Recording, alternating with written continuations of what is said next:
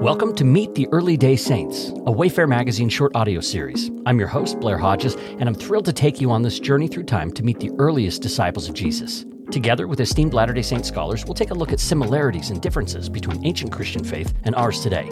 We'll challenge some common assumptions and gain a deeper understanding of the gospel of Jesus Christ.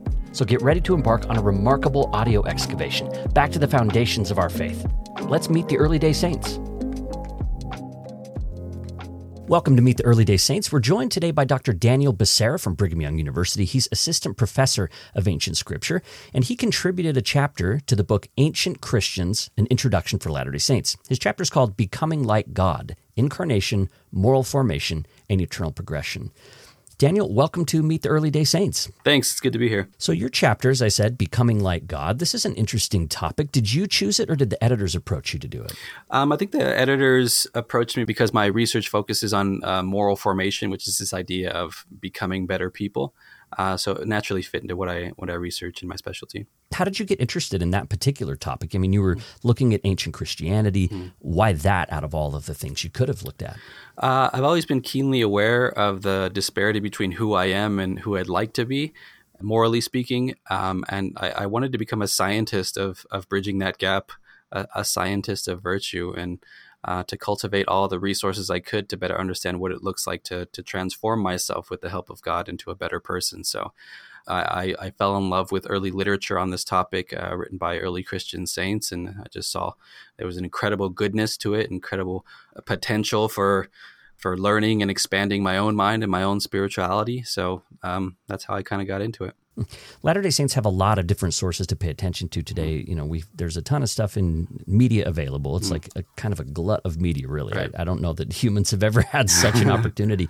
Books, right? But even within the church, there's conference addresses and church magazines and publications and blog posts, and we have a larger canon of scripture than other Christians do. And so there's a lot of different sources. You've also looked at ancient sources. What has that done for you kind of on a personal level, that you've expanded the sources you're looking at to go deep into the past? Some people that think of restoration might not think that's necessary. Yeah, I mean, I guess one of the things is I've seen how much goodness is in traditions beyond our own. And this is something that we've also heard prophets and apostles saying, but it wasn't as clear to me before I started studying the writings of people outside of our own tradition. Also, we just tend to think about things differently in the modern age and as Latter-day Saints than ancient Christians did. And I think in understanding how they conceptualized what it means to become a better person, even if we don't agree with them, I think it can help us to tighten up our own thinking. It can expand our own thinking. And speaking personally, it can help us to grow as disciples. So you're talking about what early Christians thought about becoming like God, what that meant. And you say it's a little tricky because the New Testament doesn't have fully developed teachings about it. Right. Jesus didn't sit down and say, here's exactly what it means to be a child of God, or here's exactly what it means to be my disciple. He would call people. He would ask questions. We read in the New Testament, there's a lot of different ideas there. There's different gospel writers, and then Paul is writing. So how does a scholar like you go about looking at the New Testament text to figure out a general view of what it means to become like God? I mean, one way, of course, is so we have the advantage of having all of the new 27 books of the New Testament with us, in totality as a compilation. Not all early Christians had all the text. The process of canonization took centuries. So we have the advantage of looking at where, Peter says this and where Paul says that and where Matthew says that, and being able to systematize that in a way that helps us see a kind of more comprehensive picture of what these different authors wanted to convey. So one way is just doing that work ourselves. Another is looking at the way in which early Christians sought to do that. And that's what I've largely done in this chapter, as I've looked at how early Christian authors, theologians, clergy, they took the scriptures and they used them to answer the question, what does it mean to become the kind of person I need to become? It seems really valuable in this book, and the approach of this book in general and your chapter is it's not just telling us what early Christians thought that looks like Latter-day Saint belief, right, or how Latter-day Saints are different than. It's not just that simple. It's also looking at how early Christians got to their beliefs, how they reasoned about things, how they used revelations, how they processed things. And so it seems to me like what you were just describing is like you're trying to introduce us to these early Latter-day Saints that we can think along with them rather than correct them or be corrected by them, but rather to kind of have a mutual exchange with them. Yeah, you're exactly right. One of the things that we see throughout the history of Christian literature is that they were using Scripture in the same way that we use Scripture. They were appealing to their bishops and their priests in the same way that we appeal to ours. They were using their own kind of, for lack of a better term, secular knowledge, like training in philosophy, to better make sense of Scripture and to better articulate it to people in language they understood. So we're very much brothers and sisters in our efforts to better understand Scripture and apply it to our lives. And that's one thing I think all of the chapters draw out. Additionally, part of the project, or part of the goal of this book, was to study ancient Christians in the same way that we would want other traditions to study us as Latter-day Saints, with charity, with a desire to understand, again, as opposed to judge or correct. That's really helpful. Okay, so your chapter breaks up into 3 different sections. It's looking at what it means to become like God, and it looks at that in past, present, and future terms. So let's talk about these in turn here, beginning with past.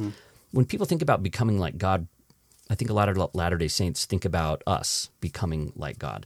How would that apply to the past? Yeah.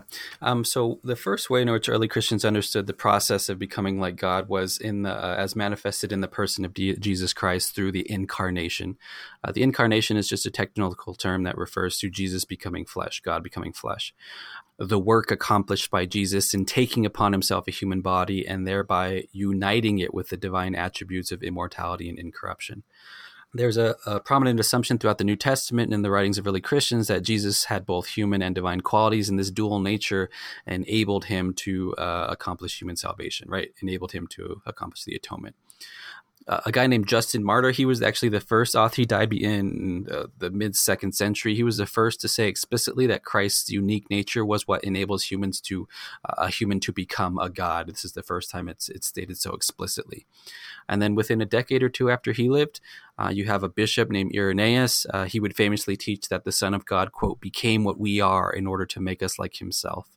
And then you see later authors echoing these same sentiments, sometimes focusing on the ways in which Jesus is fully human, or partly or fully human, or partly or fully divine. And then essentially making this idea, or essentially articulating this idea that the incarnation is the God who is Jesus deifying human nature. By virtue of him taking upon himself a human body, he made human nature godly. And by virtue of that fact, he's able to help us accomplish the same. Right. So these early discussions really look at not just humans becoming like God, but also God experiencing or becoming like human. And they were thinking primarily about Jesus Christ, exactly, coming into the world. And that word incarnation, break that down.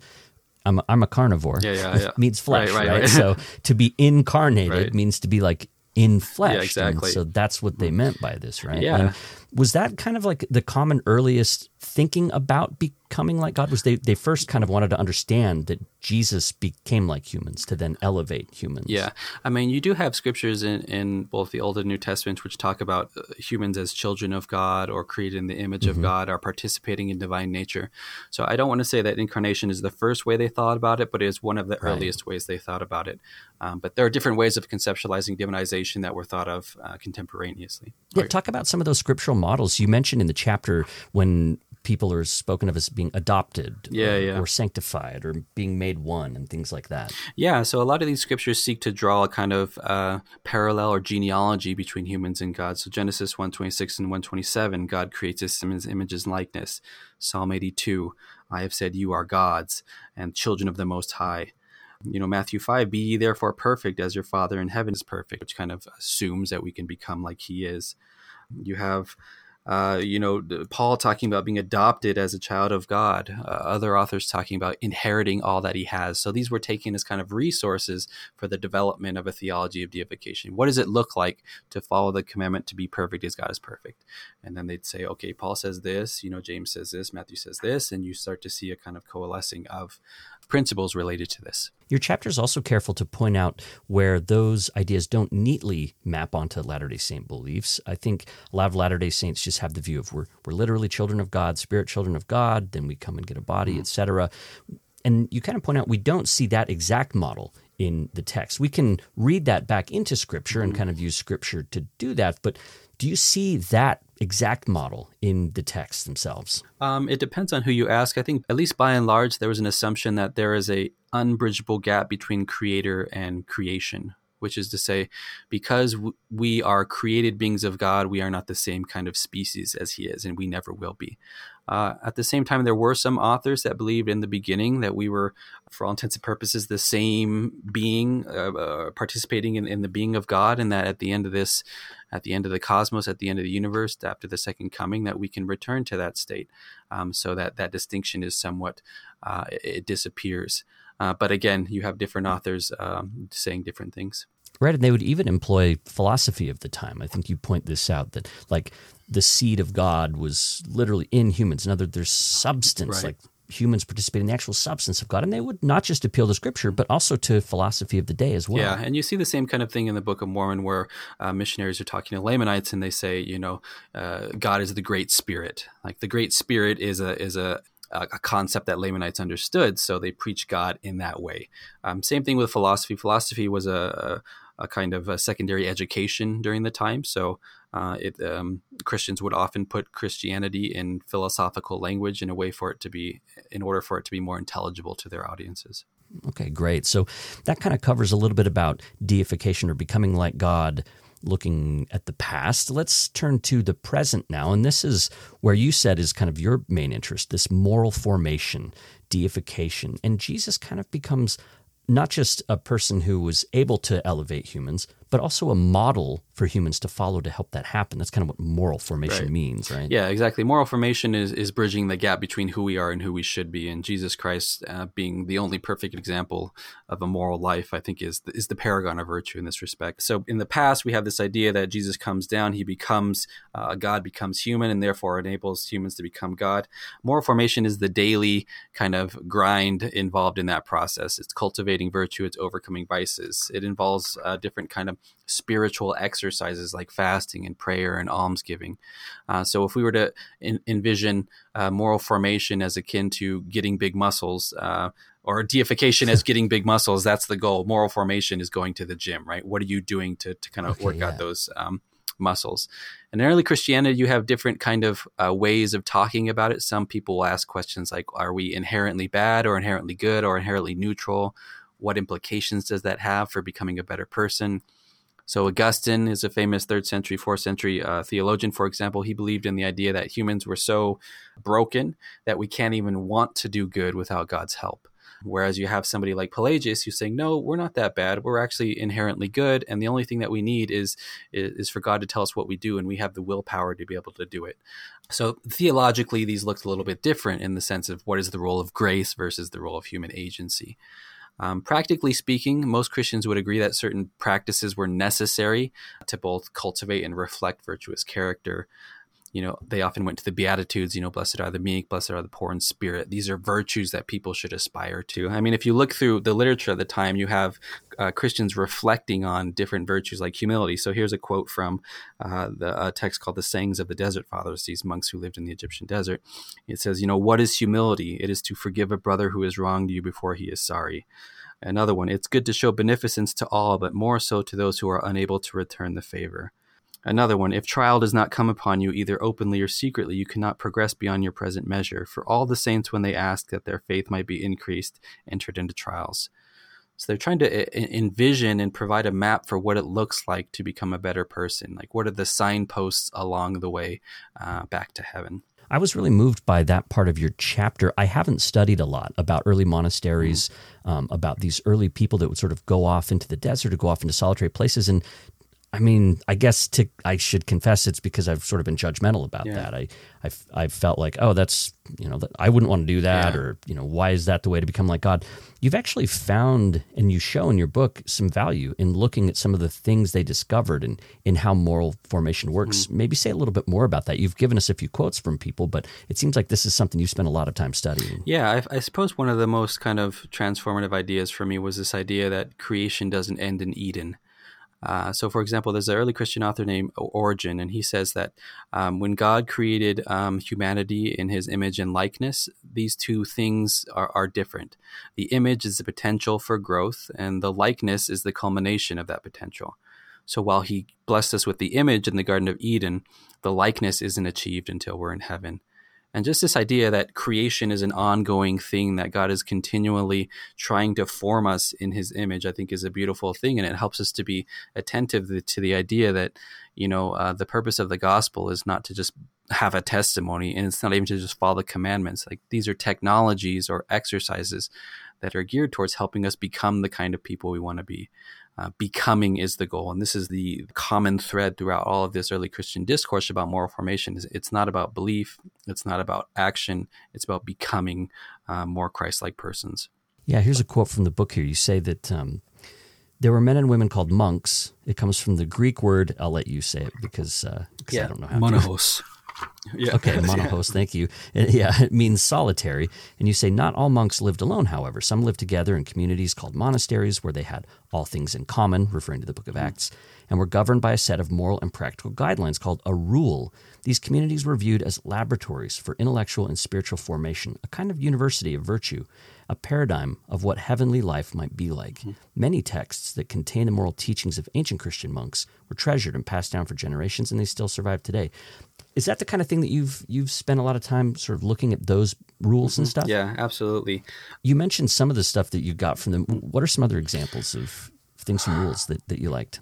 I mean, another one is how much more, I don't want to say thoughtful, but how much more depth there are to their reflection about certain spiritual exercises. So fasting, for example, there are different explanations for why fasting is useful. One is that physiologically, according to the science of the day, because the bowels happen to be very close in proximity to the genitals, that fasting was particularly used as a way to overcome lust, which would have been centered in the genitals. By starving the belly, you starve the genitals, you starve the locust of lust.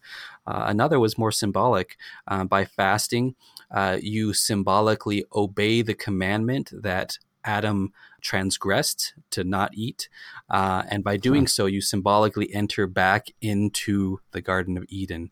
By refraining from eating, you are refraining from getting yourself kicked out of the Garden of Eden. And in this sense, fasting is about proximity to God. It's about stepping away from this kind of first death. So these practices that we're not typically thoughtful about, or at least I wasn't. I mean, having this kind of more information, this greater depth to them has helped me relate to them, has helped me being more effective in my own spiritual practice. Yeah, I like the second one better than the first one when it comes to like the Garden of Eden thing works a little bit better for me. So good. Another thing that you bring up in this part is just like whether early Christians were sort of trying to figure out if our goal should be to kind of control our nature or like get mastery of it during sort of do our best, or if we are supposed to completely eradicate in any sort of negative stuff about us. So there are two technical terms that refer to kind of the goal of moral formation in life. One is metroapatheia, which is a moderation of vices, a moderation of passions, which essentially entails this idea that you're not going to ever completely escape temptation, but you've cultivated the ability to overcome it, right? You're still going to be pushed, but you're just not going to give in. Another one. That's me, by the way. I've already made it. So. Good. Right. Okay. Sorry, go ahead. Another one is apatheia or apathy, which is a passionlessness, or in other words, you've become such that you're not even tempted anymore. You've become such that you're not even liable to be tempted. Oh, wait, that one. Exactly. That's the higher one. Did people think they could really arrive at that state? Did some early Christians say, like, you can get there to not even like feel any kind of temptation? Yeah, they did believe that. Some believe that through the process of transformation through the Holy Spirit, that your desires could be cleansed, such that you're no more desire, the vain things of the world, or riches, or fame, or money, or illicit sexual relationships, or anything like that. I think the individuals who may have claimed this are a little bit more few and far between, but they did see it as an ideal. Some people saw it as ideal, but something that can only be attained after this life, when we've kind of shedded the problematic bodies and we're more spiritual beings. But yeah, it depends on who you ask, but some thought you could, some thought you couldn't. Yeah, I really like digging into that because I think it shows the kind of thing that your chapter and that this book does is it shows these different ideas, and some might seem there's some really unexpected stuff. There's stuff that seems familiar, and it's not, some of the unfamiliar stuff is really helpful. Some of the familiar stuff is unhelpful. Yeah, like there's all kinds exactly. of, there's a lot happening that we can just really get into the ideas of this book. And it just causes us to reflect on the question, like, what exactly do we believe about this? Like, do I believe I can completely overcome temptation? Yeah. Like, if we can, I don't see that happening. Right. Yeah, exactly. And by understanding that I can't, and there are general authority quotes and stuff that back this up, it helps me to make realistic goals. It helps me to be more empathetic to other people who are weak. It helps me to, not have a problematic relationship with Christ when I continually feel like I'm, a bad person or something like that. Like by reflecting on these issues, it helps us to have a better, more robust spiritual life, I think. Yeah, and some early Christians, as you point out, saw Jesus as empowering, like as sort of becoming, just showing a moral example, so the moral exemplar type thing, like go and do thou likewise type of a thing, but also that there is some sort of boost or some sort of sacred assistance, I guess, that a Christian can get by trying to walk in that path. You almost get the wind at your back kind of a thing. Yeah, exactly. And I think all Christians believe that, grace or divine help in some form was necessary to become a better person. They differed in terms of what form that took. But all would believe that this is impossible without Jesus Christ. And this constitutes the fundamental difference between Christian understandings of moral formation and more philosophical understandings. Whereas in most philosophical systems, the assumption is that we have all the tools necessary to be the kind of people we need to be, independent of anyone else. With Christianity, that's just not the case. Like, we need God. Moral formation is a relational thing, and we can't do it without His grace. And then Christianity also looks to becoming like God as a future thing, something that happens in the future. And Latter-day Saints talk about eternal progression. Early Christians had different views about what happened after death. And, some of the questions are like, does the process of becoming like God continue after death? Is it fulfilled at death? This is a future-oriented view of deification. What do you see from early Christians on this? Yeah, in most moral discourse in early Christianity, the end goal is either to kind of regain the state that humanity had in Eden, the kind of pristine state that as they understood it, or to prefigure the heaven, right? So you're looking back, you're looking forward. When you look forward, I highlight two authors specifically and what they understood to happen. So one author is Origen. I mentioned him before. He understood a degree of progression to occur after this life, but the degree of progression would eventually have an end. The progression itself, though, entailed learning about, so after this life, you kind of go to a spiritual university where you learn about the cosmos and why some planets are here and why stars are this far from one another. So you learn about the creations of God in all their splendor and fullness and things like that. So you're becoming like God in the sense that your mind is starting to conform to His in what you understand and how you see the world. Over the course of, however long this takes, as you're becoming more like God, there's a point at which you're finally so like Him that you become one with Him. He talks about it as being unified in mind, but really it's unified in the most fundamental aspect of your being. There's no longer any diversity between you and God because you are such that you're just the same, right? And in that sense, you become sated. You no longer look anywhere else but to Him. So in that sense, progression ends. There's another guy named Gregory of Nyssa who believes something a little bit different. He bought into this idea that humanity, by virtue of being created, is fundamentally different from God. We can never become like Him in the fullest sense. But God created us with an infinite capacity for growth. So what he argued is that after this life, we're going to perceive God for who He is a little bit better than we do now. And then we're going to progress towards becoming like Him a little bit more. And as we progress, we see how much more there is to know. So the more we learn about Him, the more we realize how much there is to learn. And because He's infinite and we're infinite, this progress is just going to keep happening and keep happening and keep happening. Because we can never... Yeah, like the horizon keeps going exactly. back. Like you can't get to the horizon. Right. But we just keep learning. We keep becoming better. We keep thirsting after Him more. And we grow for eternity, essentially. What do you think Latter-day Saints would be more drawn to on average? Like, those are pretty... I mean, they're pretty different views, but I don't know. I like the idea of there being an end. Just because it's like, yeah, I mean, like I'm tired. I know, seriously. Like, if I'm tired now, I can't imagine. Like, but I think Joseph Smith said something to this effect. But by virtue of the fact that, as we progress, so God grows in glory. There's a sense in which he's always going to be above us, but I don't think that's in terms of like likeness or virtue. I think we can become like him once our thoughts and our desires and our emotions are purified to a certain degree. Yeah, it's sort of like any goodness we can achieve is just added to the net result of all goodness that stems from God's love or whatever. Yeah. I mean, I'm personally, I don't think as much anymore about the future thing of it. I used to be more focused on that. I really focus now in my discipleship more about today, more about the moral formation stuff. I think there's just so many questions about what happens after that. I'm ready to just kind of focus on what it means for me, like in the moment. I'm hoping heaven will be a happy surprise. I'm just like, oh, that's nice. Like you focused your whole life on just trying to be a good person and love God and love others, and then what happens happens. Right. Whatever that looks like. Yeah, that's right. So Latter-day Saints, I think, should be aware as they're going through this chapter in this book that sometimes some of our perspectives might be challenged or might have something different offered to us. One example here, and you touched on this earlier, is there's a quote from ancient church fathers. I remember hearing this as a missionary and being like, oh, wow, they were just like us. It says, God became man so that man could become gods. You mentioned that earlier. And people might remember Lorenzo Snow's famous couplet, as man now is, God once was, as God now is, man may become. And I've seen some Latter-day Saint scholars basically equate those things to say like, oh, see, these early Christians, Joseph Smith restored this ancient knowledge. And your book kind of gives a different view of that. Yeah, I mean, insofar as I understand it, there are two significant theological differences between that ancient statement by Irenaeus and then later repeated by Athanasius and others, and our modern conception kind of embodied in Lorenzo Snow. And the first relates to the identity of God.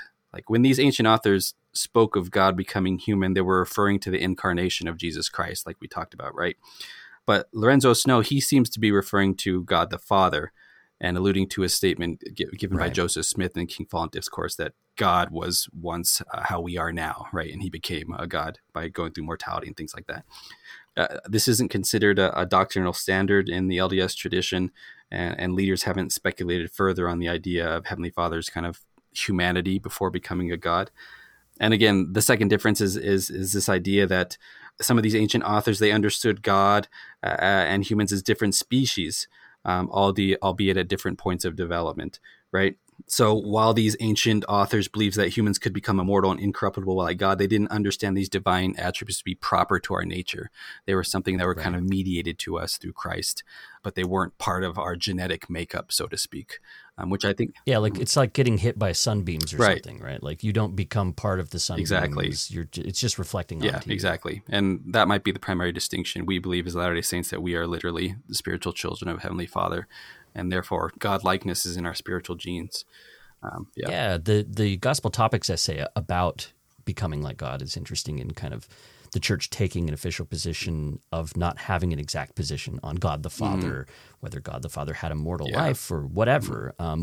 The church obviously believes that in Jesus Christ that happened. Like Christ, according to the church, descended below all things, took on a body, died, was resurrected, like did the whole thing. So I think that's important for Latter-day Saints to keep in mind that even within the horizons of our beliefs, there are kind of different views that people are welcome to have, and just as with early Christians, there were people that kind of had some different ideas about this. The way I kind of gauge it is like, what does it mean for my life today? What does that call me to do now? And I kind of try to judge that doctrine according to like what seems to be the way of Christ. Like what actions do those beliefs inspire in me?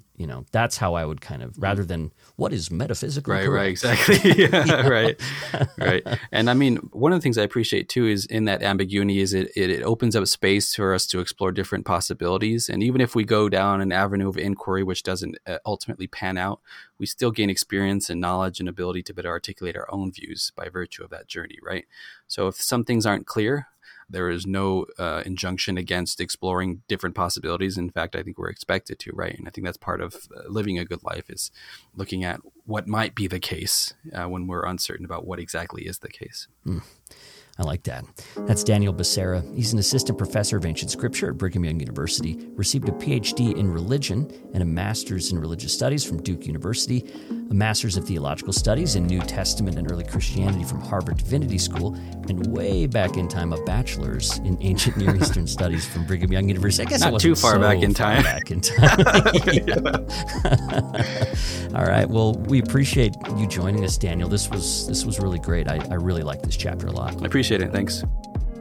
Thank you for listening to Meet the Early Day Saints, a Wayfair Magazine short audio series. Each guest is a contributor to the book Ancient Christians, An Introduction for Latter-day Saints from the Neal A. Maxwell Institute for Religious Scholarship at BYU. If you enjoyed this interview, don't miss the others in this series. You can learn more and subscribe to Wayfair Magazine at wayfairmagazine.org. Thanks to our sponsor, the Faith Matters Foundation, who promotes an expansive view of the restored gospel. And if you're looking for an expansive view, I also recommend my podcast, Fireside with Blair Hodges. It's where we fan the flames of curiosity about life, faith, culture, and more. You'll hear great interviews with incredible people that will really take you by surprise. Fireside with Blair Hodges is available anywhere you get your podcasts and also at firesidepod.org. I hope to see you there by the fire.